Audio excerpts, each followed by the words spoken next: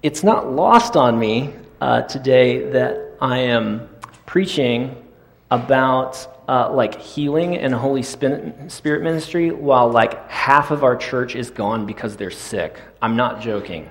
Like I got at least 4 different texts from people this morning saying, hey, sorry, don't be alarmed. I'm not going to be there because I'm ill.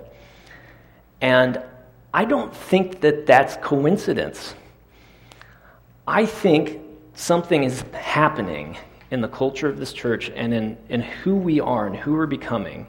Because I know that God is working on me with some stuff just personally in my own life. I'm beginning to face some fears and level up in some ways. And I think part of that, I think that spills over into what happens in our church community. And that we as individuals, as we grow, we're getting better. And stuff that's happening on Wednesday night, I'm starting to get actually like hopeful and excited about what's going on. It's really good. We're coming together. I'm able to give some things away and delegate responsibility. And as I'm able to do that, I'm able to give things to people who are better at those things than I am.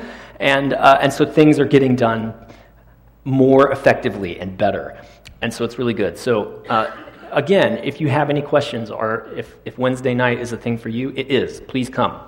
And you get a taco, and you get prayer, and it'll be really good, and God will show up. I want to start by doing something a little bit odd. I want us to remember, if we were there or if we weren't there, just recognize that we have a newly married couple in our midst, and respond appropriately. Yeah, isn't that great? It's so good. It's so good, and I know you guys know how to clap. Hey, Paul, would you do me a favor? Would you turn that gain down just a little bit? That's great. Perfect. Right there. That's where I need to be. That's better. And I need you guys to be able to clap, okay? Because I have found that affirmation needs are real. They're not just real for me, though they are real for me. They're real for everybody. And we as a community, we have some work to do in terms of supporting each other and helping each other meet those real needs for affirmation. And that's part of what community is about. I'm going to say more about that towards the end of the sermon. But I just want to say you guys are great at applause, and I love it when we get excited and cheer about things that are really worthy of cheering about. And these two getting married it's a sign of the coming kingdom. Right? Jesus often talked about our experience as believers in Christ as it's like being engaged. We're committed. We know that we're going to be together with God, but we're not yet. Right? It's this in-between place. It's this, we know that we're going to come together. We know that we're going to really be able to enjoy each other and share life together and become one, but we're waiting. And we're waiting for the day. And so when marriage happens, it's a celebration of that waiting coming to an end and that coming together really happening. As I was reflecting on weddings this weekend, just because I was kind of involved in one, I was thinking about the parallels between weddings and baptism, and just how both ceremonies are really kind of this commitment. It's this public commitment that happens in community where we say, I'm in for this thing. I'm all in. You know, my old life of being single is over, and now I'm married.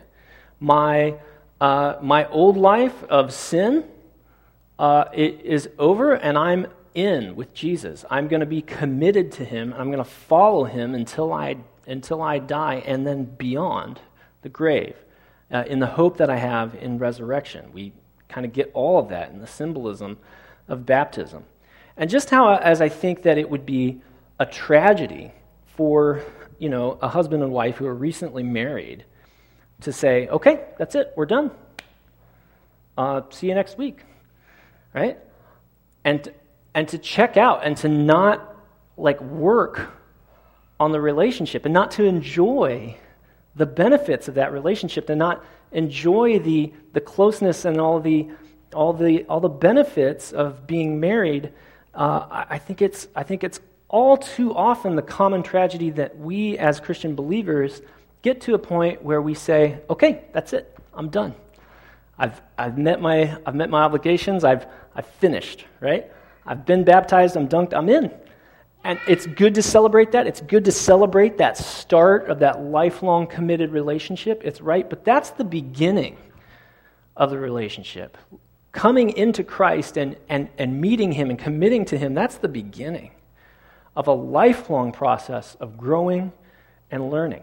Same thing with the baptism of the Holy Spirit. I don't think it's like, okay, I spoke in tongues one time and now I'm done. Or I prayed for healing one time and I saw it happen and now I'm done. Or I got filled and I shook or I fell over and now that's it. I got it. I'm done. Right?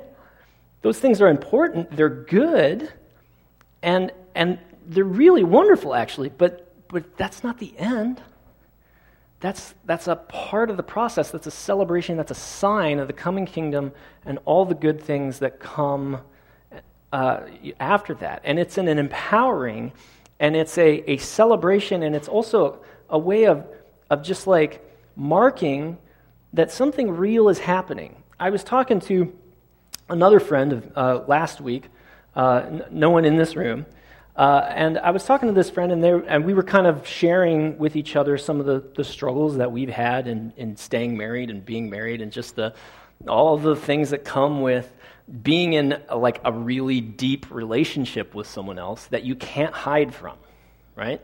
Like that's part of what that marriage commitment is like you guys are just in it forever, no matter what. The commitment makes you more vulnerable and makes it harder to hide. And then the fact that you live together and like share life on this like really deep, intimate level, it makes it impossible to cover up whatever junk is inside you, right? You have to be honest about it, and you have to face it, and you have to grow, and you have to deal with it.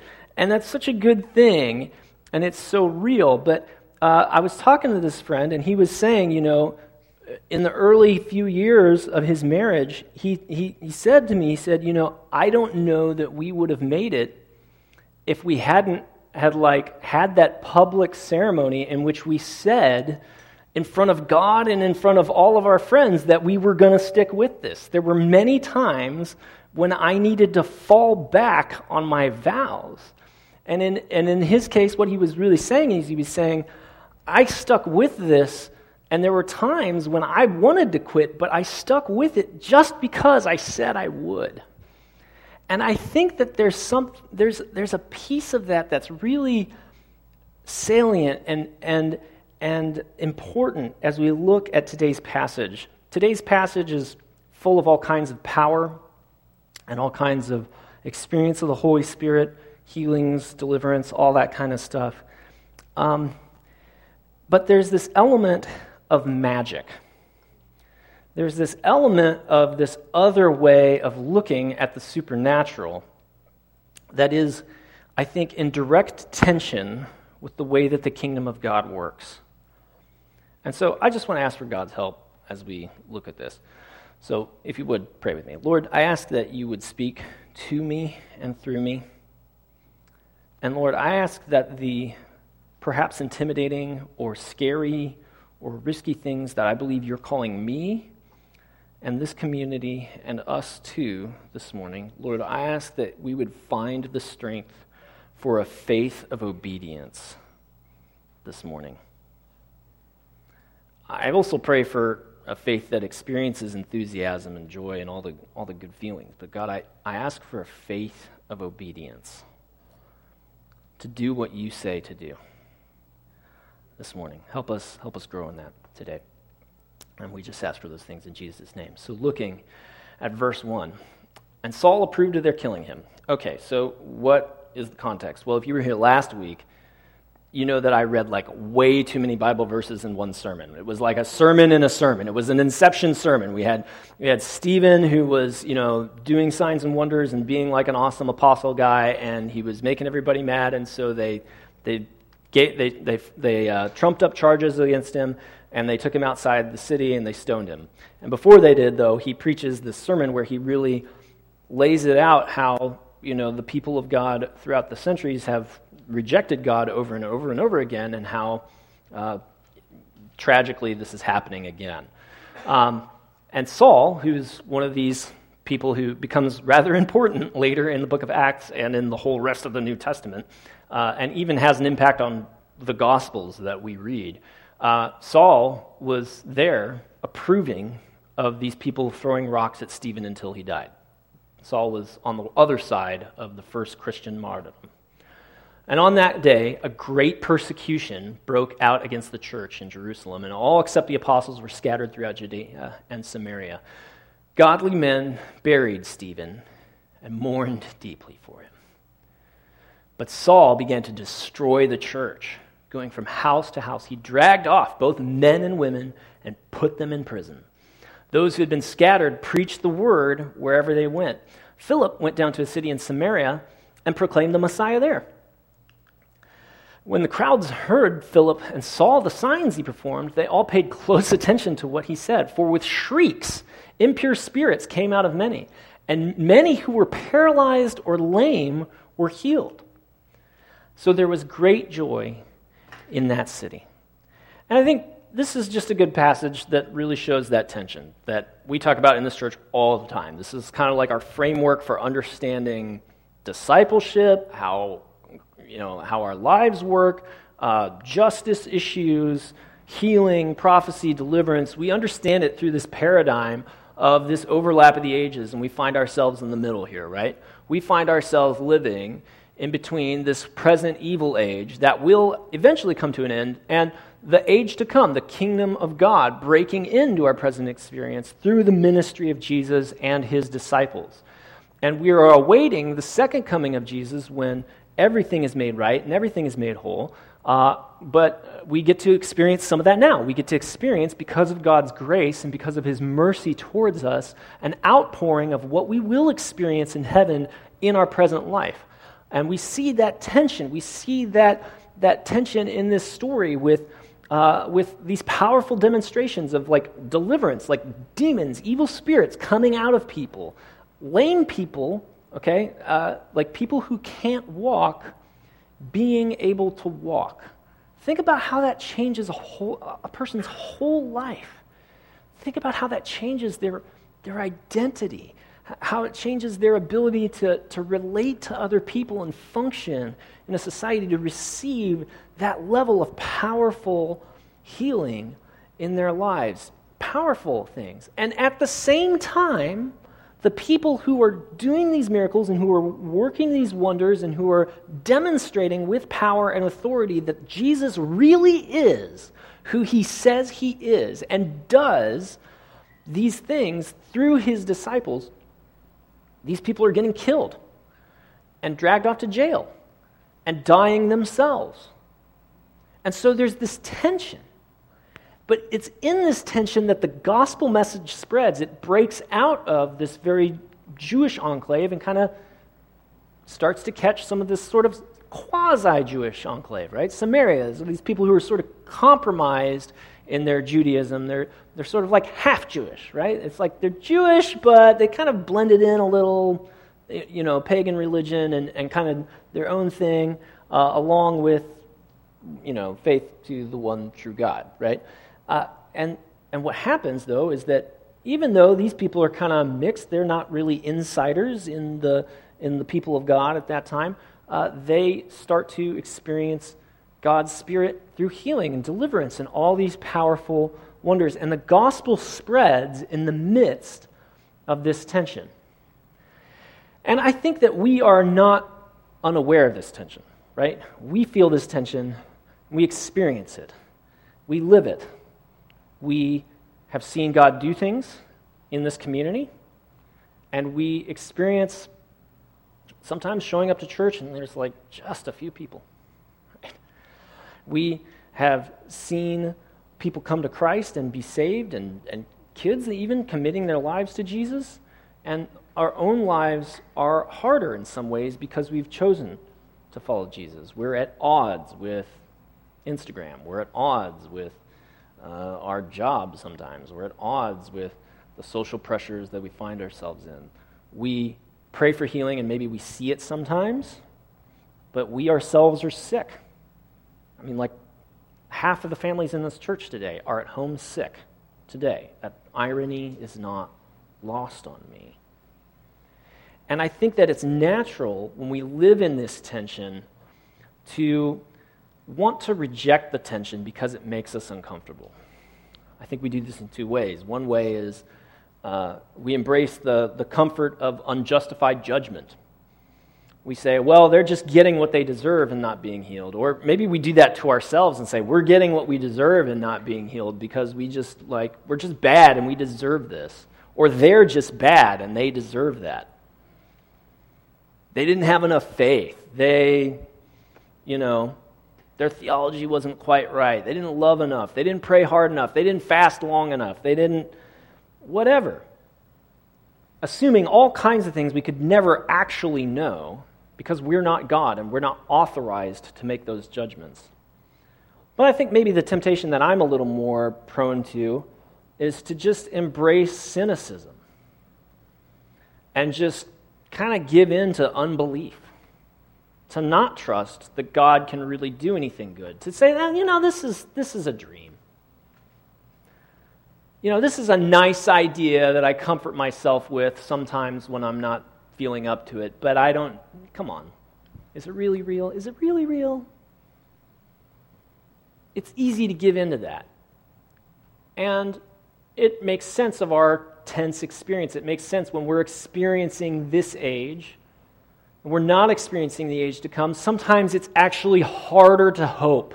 It's harder to do the work of saying, I hope that something like this can really happen. I hope that God can really heal myself, that my marriage might improve, that I might be able to face my fears, that I might become a more effective person, that I might be able to go get a job or do the things that God has called me to do or whatever. Really confront my kids or really be a better dad or fill in the blank. It's harder to hope sometimes that God can actually step into our actual lives and do something. But that's the tension that we're called into. And here's the thing. If we embrace unjustified judgment and pretend that we're holier than we are, or if we embrace doubt and cynicism and pretend that God isn't real and can't do something, then either way, the result is the same. We reject the truth. And we reject an active and living faith that changes our lives and the lives of people around us.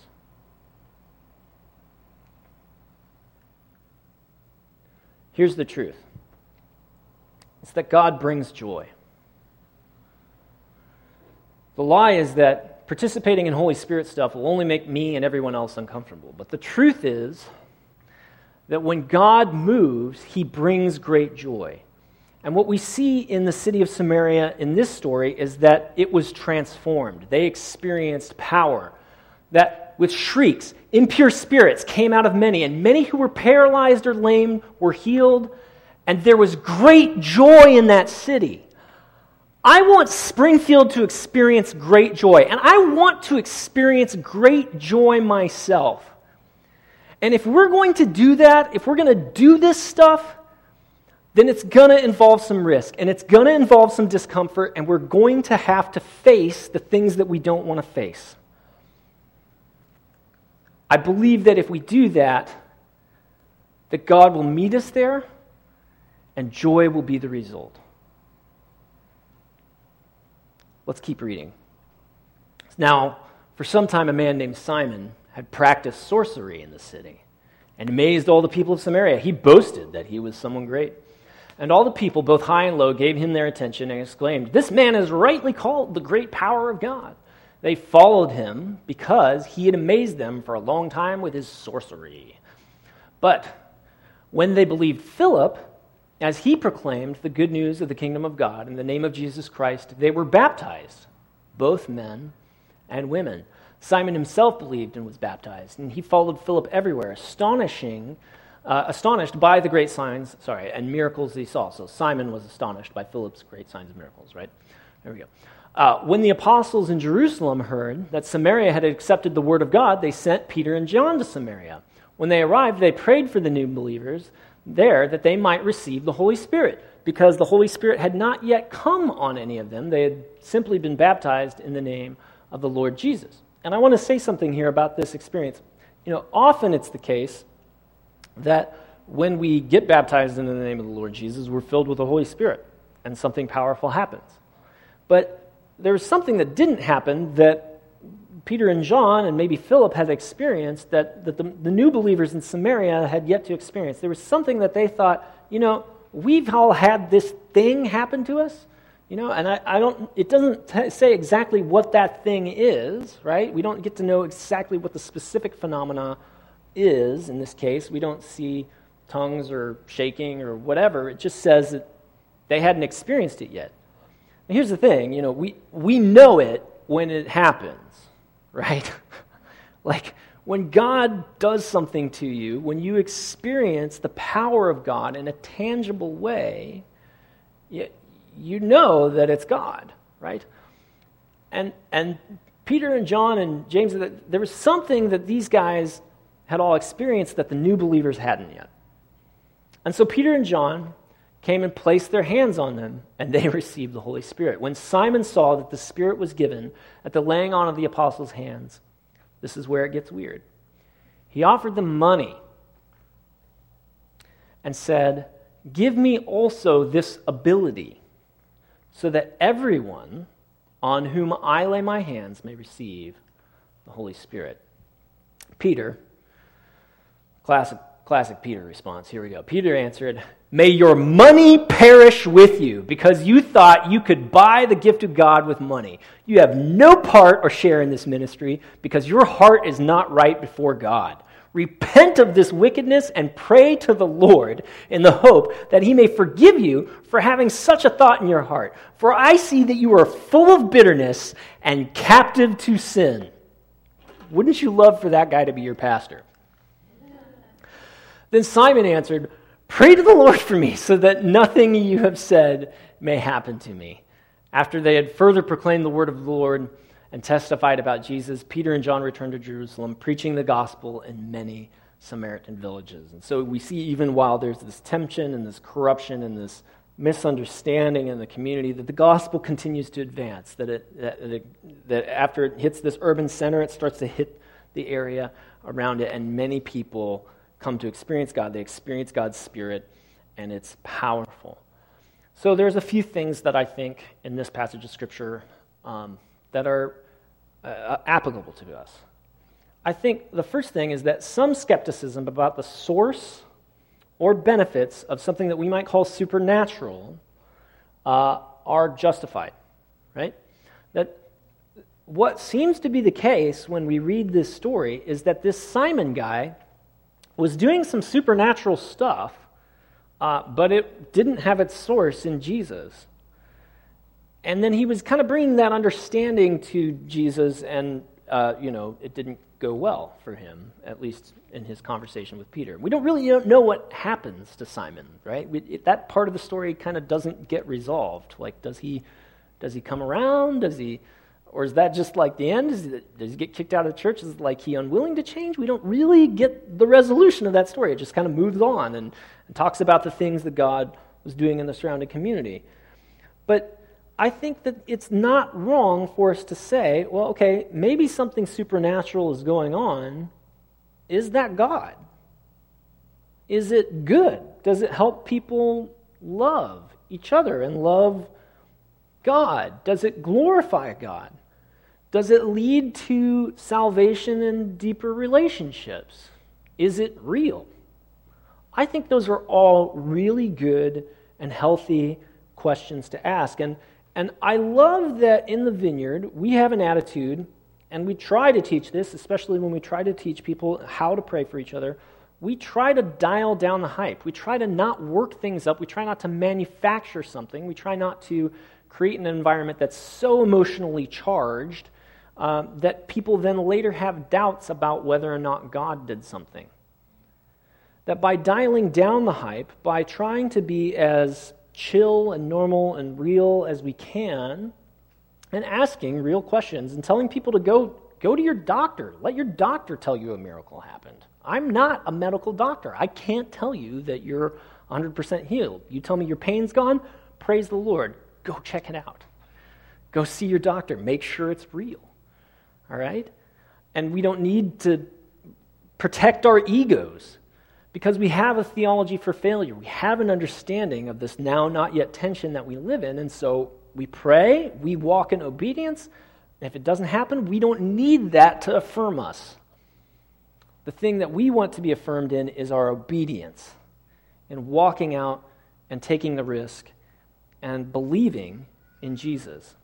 I love what Robbie Dawkins says when he asks people to rate their pain. You start, you say your pain's at a 10, let's pray, now give it a number, and don't be nice to me.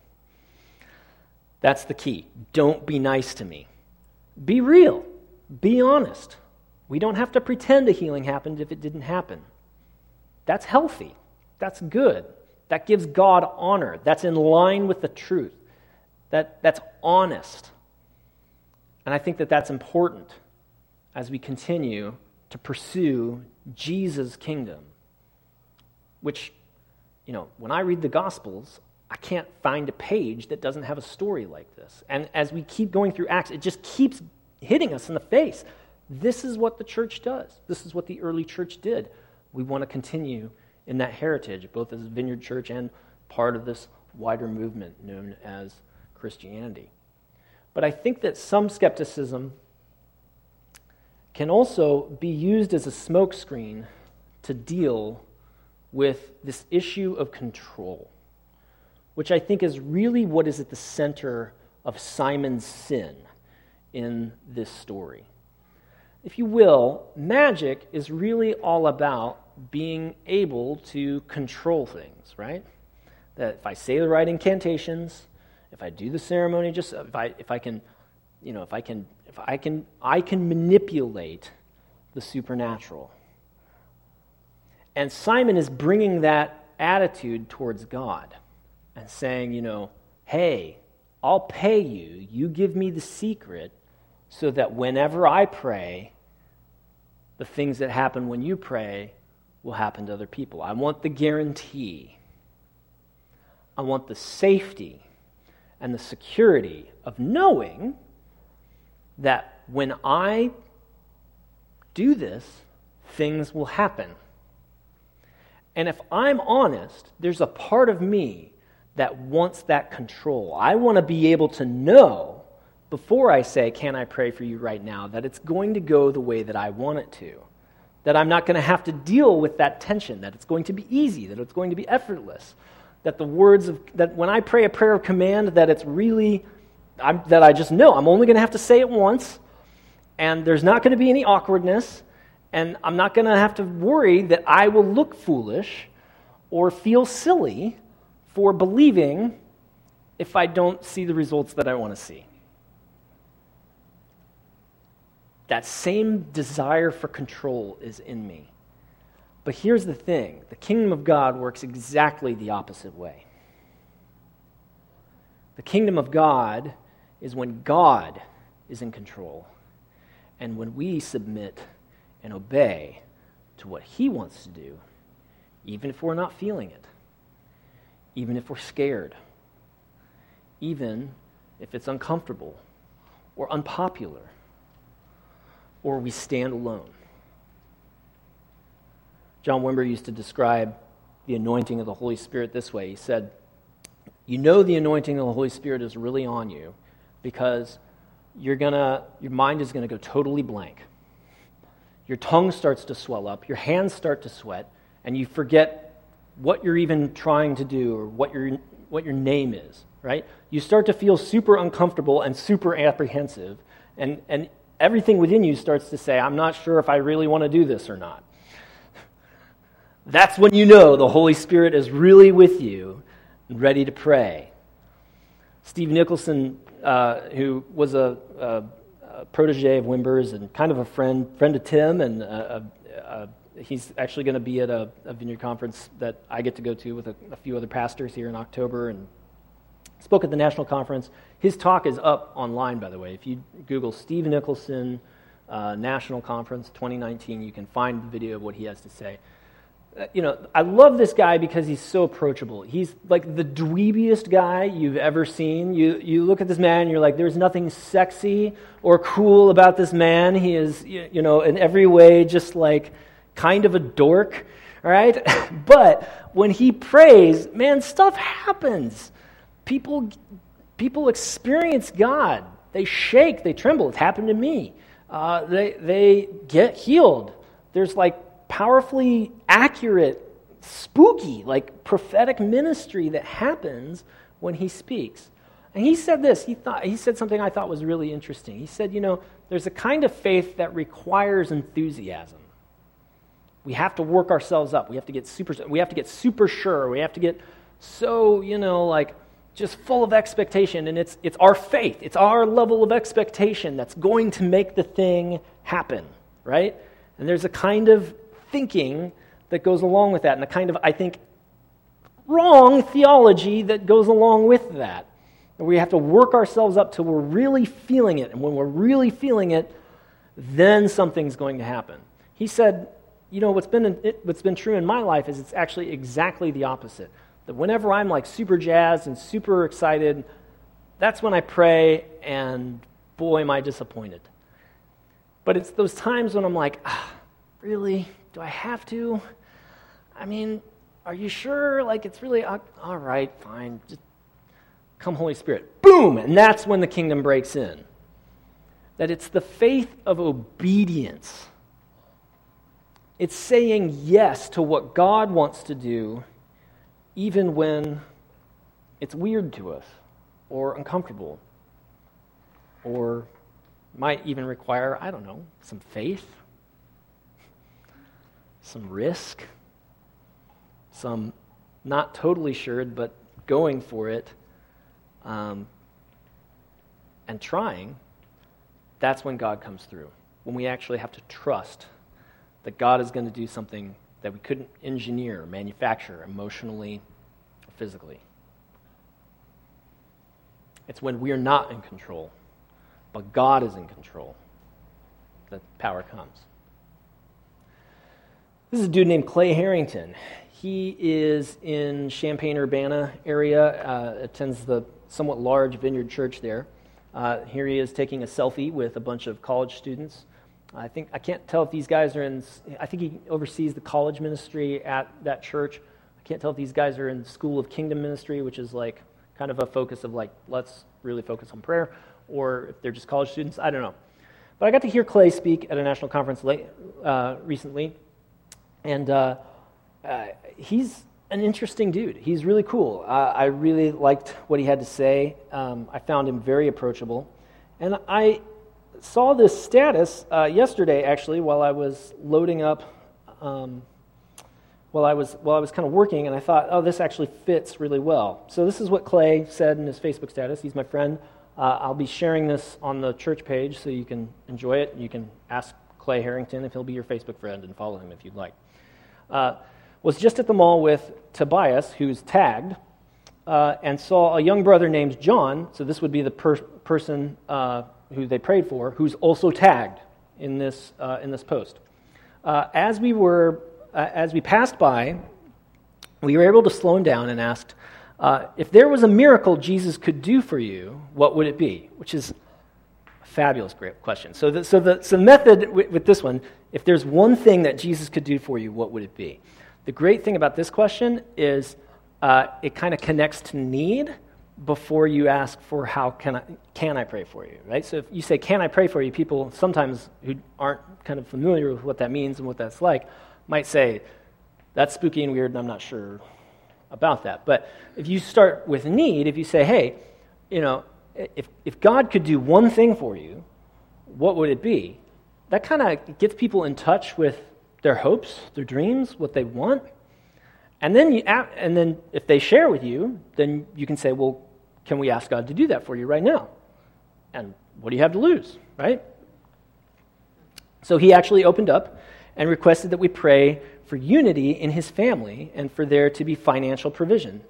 After he explained the situation, I began to share words I felt the Lord put on my heart. He was surprised how close to home certain details were as I was sharing. So he's kind of doing like a little prophetic ministry while he's praying for this guy, I guess, in the mall. During prayer, I received a word of knowledge about pain in the shoulder.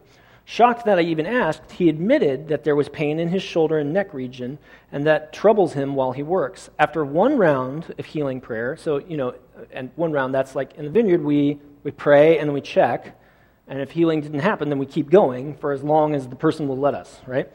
Okay,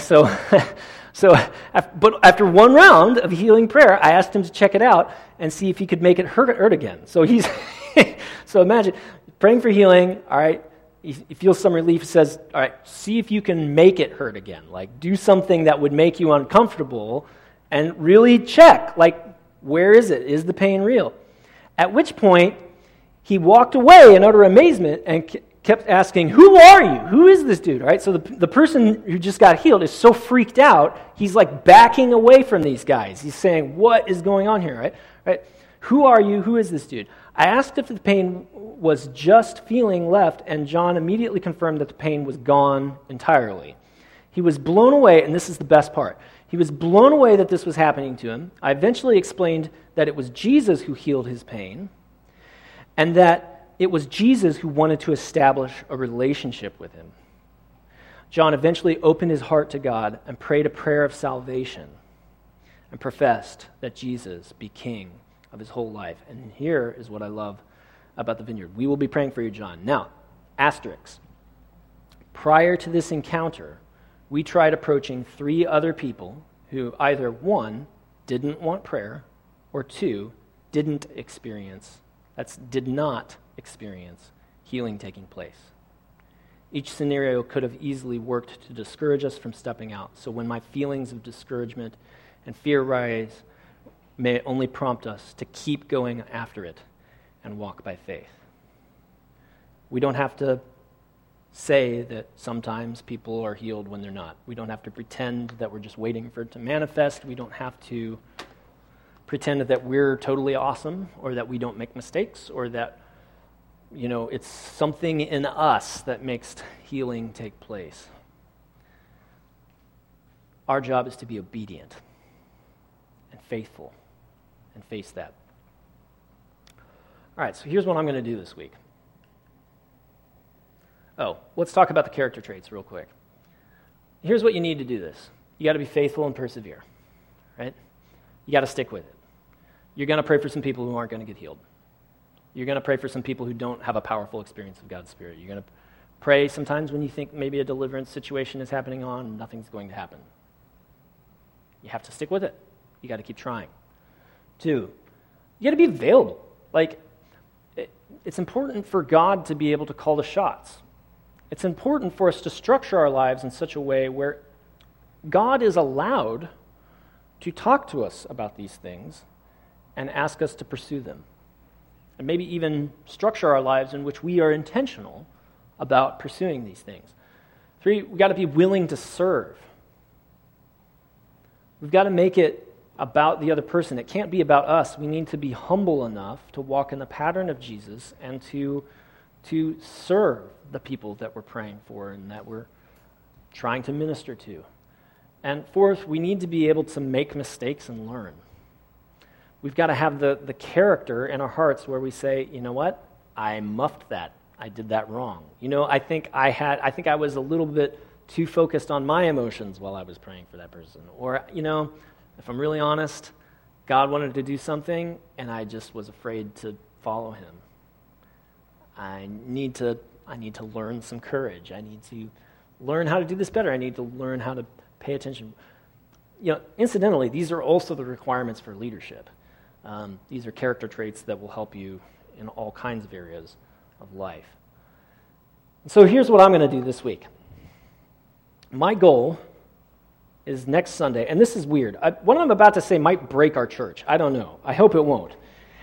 But next week, I'm going to get up here, and I'm going to have some stories for you. My goal, because I can't manufacture this, but my goal is to have 2 stories at least. I want to have a story of I prayed for somebody and they didn't get healed, I'm pretty sure I can nail that one. I'm sure I can do that, okay? I want to have that one well in hand. I'm really going to try before I prayed for somebody and they got healed. I'm going to keep going. I'm going to look, and I've got a week. There are a lot of sick people in our church. All right? So if you want to do this with me, and you're afraid to do this with a stranger, find one of them. Okay? This is the invitation. My invitation to you is if you have a story to share, come and share it next week. I want everybody to try this. Somebody in your life is sick. Somebody in your life is sad. Somebody in your life needs something from God. You have the kingdom inside you. And if you have any doubts about that, you're not sure if you do, come forward for prayer, and the Holy Spirit will fall on you. And you'll have what you'll need. And you'll carry it with you wherever you go. And here's how you know that God is calling you to pray for a sick person. There's a sick person, and you're with them. That's how you'll know that God is speaking to you. Okay? Now, let me just say this. If you don't come up here and tell me a story this week of how you took a risk, what do you think I'm going to do? Am I going to beat you up? Am I going to, say, "Oh, you loser," am I going to? Come on, no. We're going to love each other. We're going to care for each other. We're going to talk. Hopefully we'll talk about that, and maybe we can struggle and learn and kind of grow deeper in this stuff. Look, we don't get saved by praying for healing. We don't get saved by preaching the gospel even. We don't get saved by anything we do. We get saved because God loves us and because of what He did, because He died for our sins. And He forgives us, and He loves us, and He accepts us.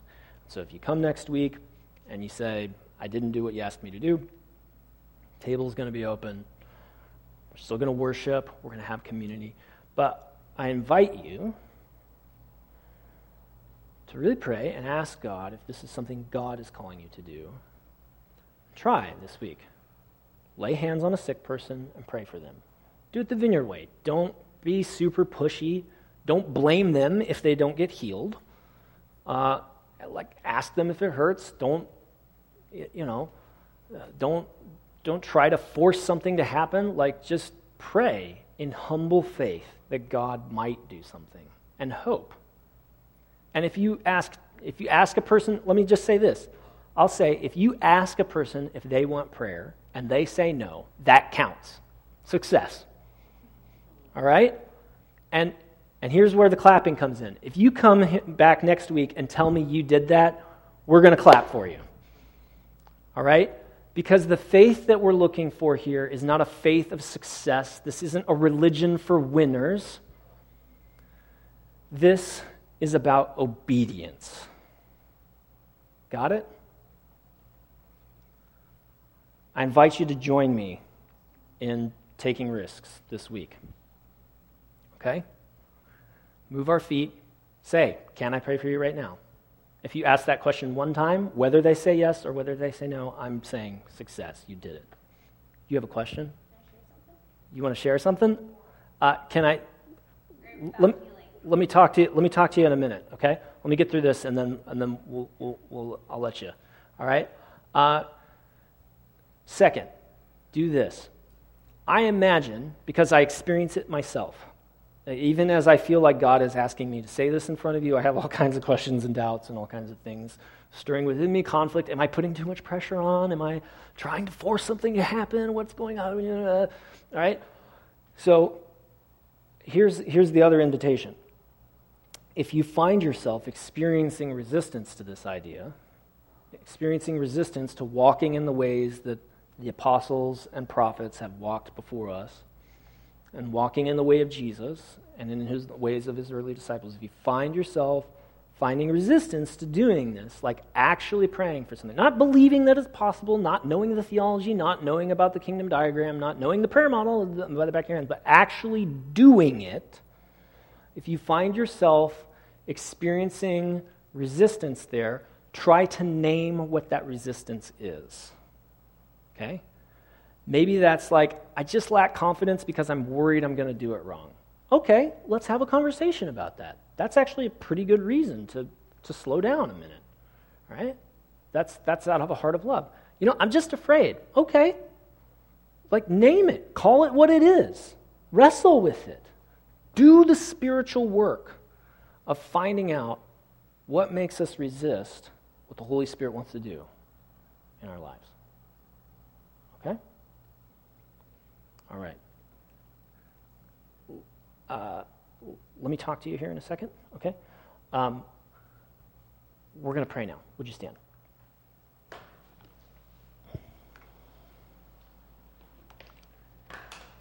All right, before the music starts, I actually want to do something a little different.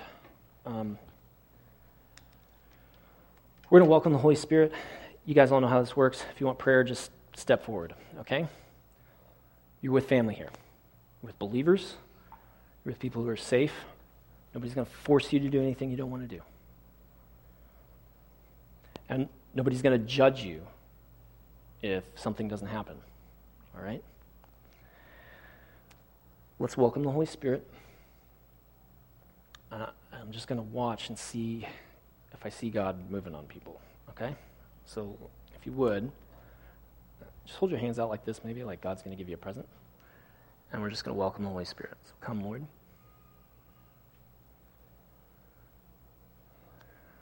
And this might feel a little awkward, but we're just going to wait for a minute, okay?